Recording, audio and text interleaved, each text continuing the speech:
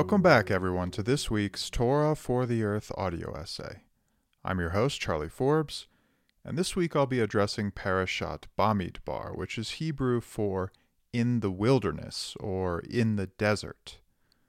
This is the first parashah from the fourth book of the Torah, the book of Numbers. Numbers is the English name of the book, which is linked to the two censuses that are taken, first in the opening of this parashah, and later in chapter 26 after a plague. It also alludes to a major theme that courses throughout the book, the maintenance of societal structure.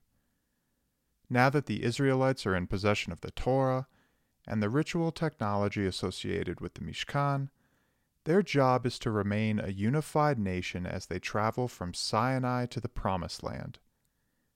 The opening of the book of Numbers is a taking stock, so to speak, of all able-bodied men and all Levites who will defend the physical and spiritual safety of the nation as they journey through Canaan. In a sense, when considered within a larger narrative arc, the book of Numbers recounts a type of test. There are many tensions that are present throughout the wilderness, between order and chaos, nature and culture, and obedience and rebellion, which characterizes the book and drives its plot. Between the giving of the Torah at Sinai and the steppes of Moab, the Israelites are quite literally and metaphorically in the wilderness. Throughout this period, they encounter various forces that threaten the order and holiness that must be protected if they are to enter the Promised Land. But one could make the argument that this is the story of life, that we never actually leave the wilderness, and our denial of this premise has destroyed our capacity to adequately care for the land. At the beginning of the book of Numbers, we are resuming one thread of a narrative that was last detailed in Exodus. The book of Leviticus serves as an intermediary between those two books. It provides laws to help structure human action for the proper navigation of the challenges of life. These challenges are best exemplified by the wilderness, a physical and mental landscape that can disorient, discourage, or despiritualize under particular conditions. But this word, Midbar, which is Hebrew for wilderness or desert, has the same root, dalet vet resh, as the Hebrew word for word, davar. It's as if to say that the wilderness is the place of God's speaking, a sacred space designed to allow the human to learn how to listen to God through the approach to certain challenges. In this way, the wilderness is not a transitional space that one simply passes through on their way from slavery to freedom. The wilderness is a paradigm where the human being can continually interface with God.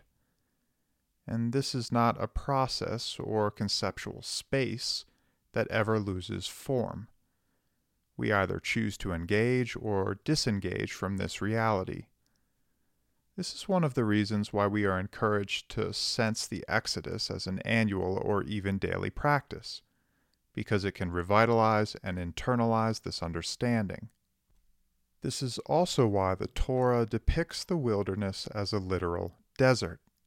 It's a prototypical blank canvas whereby we are given the opportunity to spatialize God. This means that through our actions, we can give rise to conditions that allow us to encounter the divine. Through our actions, we can construct real, tangible, physical spaces that hold extensions of God's holiness. To refute this matter is to ignore the chaotic factors which can give rise to disorder. The desert is a dangerous place, and without the proper preparation, one can quite literally die. But to embrace the unknown, the metaphorical unknown of the desert, whilst supported by the purpose of Torah, is to transform the destructive elements of chaos. It's about elevating the meaning of life in harmony with the desert. It's about building a whole world. In the field of religion and ecology, as well as other environmentally related disciplines, including anthropology, there's a philosophical phenomenon known as the nature-culture divide. In short, it's premised on the notion that modern society has created and maintained a dualism. Nature is often defined as the other, while culture is conceptualized as the realm that is separate and distinct from nature. This is quite obvious when we imagine modern sensibilities towards nature. In our temperature-controlled homes and comfy beds, it's easy to forget that we are still a part of the natural world. Four walls and protection from any other predators lulls us into a false sense of security and a false reality. False because we never actually leave nature. Through the construction of certain constructs, we trick ourselves into believing that we are segregated from nature. This movement to separate nature and culture has its philosophical origins in Cartesian dualism, but has largely been perpetuated by an unbalanced Christian eschatology. The elevation of the human out of and above nature is largely enmeshed with the Christian interpretation of Genesis and its connection to the modern scientific enterprise. Richard Bauckham, in his book Bible and Ecology, writes, and I quote, "It was Francis Bacon, in the 17th century, who hijacked the Genesis text to authorize the project of scientific knowledge and technological exploitation, whose excesses have given us the ecological crisis. Interpretation of the dominion has gone wrong when Genesis 1:26 and 28 have been isolated as the only part of Scripture used to define the God-given relationship of humans to the rest of creation." End quote. I wanted to bring up the nature-culture divide because it's a phenomenon that is largely involved with varying opinions about the definitions of wilderness and reasons for its preservation. E.O. Wilson, in his book Half Earth, argues that 50% of the planet needs to be set aside as untouched wilderness if we are to preserve the Earth's biodiversity. This type of philosophy has largely driven the Bureau of Land Management's conservation of land in the United States, whereby national parks and public lands are set aside, and human use of that land has strict parameters. But there are also philosophies that advocate for a balance between a kind of modified nature and a kind of modified human. And those ideologies come with their own set of theories about how to preserve biodiversity. The point here, though, is not to invoke a discussion about land use management. The point here is to suggest that without wilderness, and even more so without nature of any kind, one cannot understand the purpose of Torah.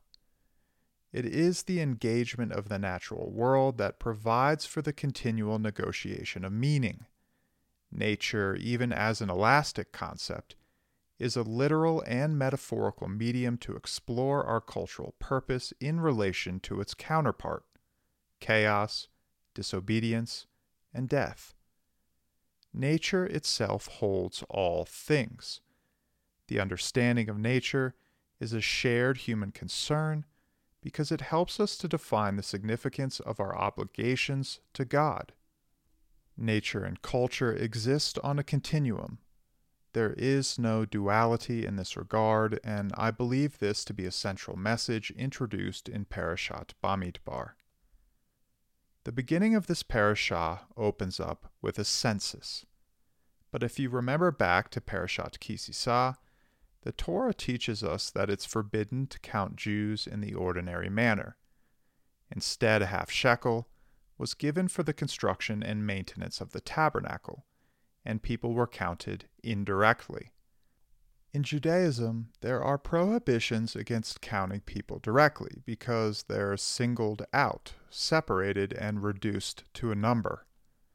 There are, of course, creative ways to get around this, such as using a Torah verse with 10 words in order to ensure that a minyan is present for communal prayer. But the same principle can be applied to how we count biodiversity and value the species that are a part of the greater Earth community. We can never reduce the biodiversity of this planet to a statistic.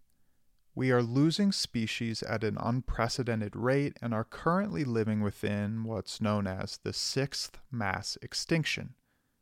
But we will never really appreciate the significance of this moment if the biodiversity of this planet is simply a metric. We must realize that behind the number lies an individual or species that has an evolutionary history, a story, and a purpose to fulfill in this world. They are a part of God's creation and therefore have infinite value.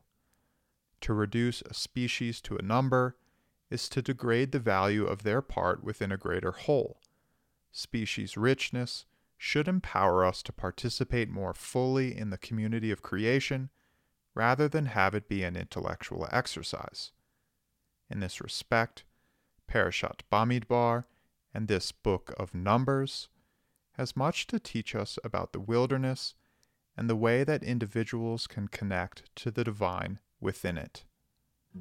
Thank you all for listening. That's all for now, and I'll catch you next week.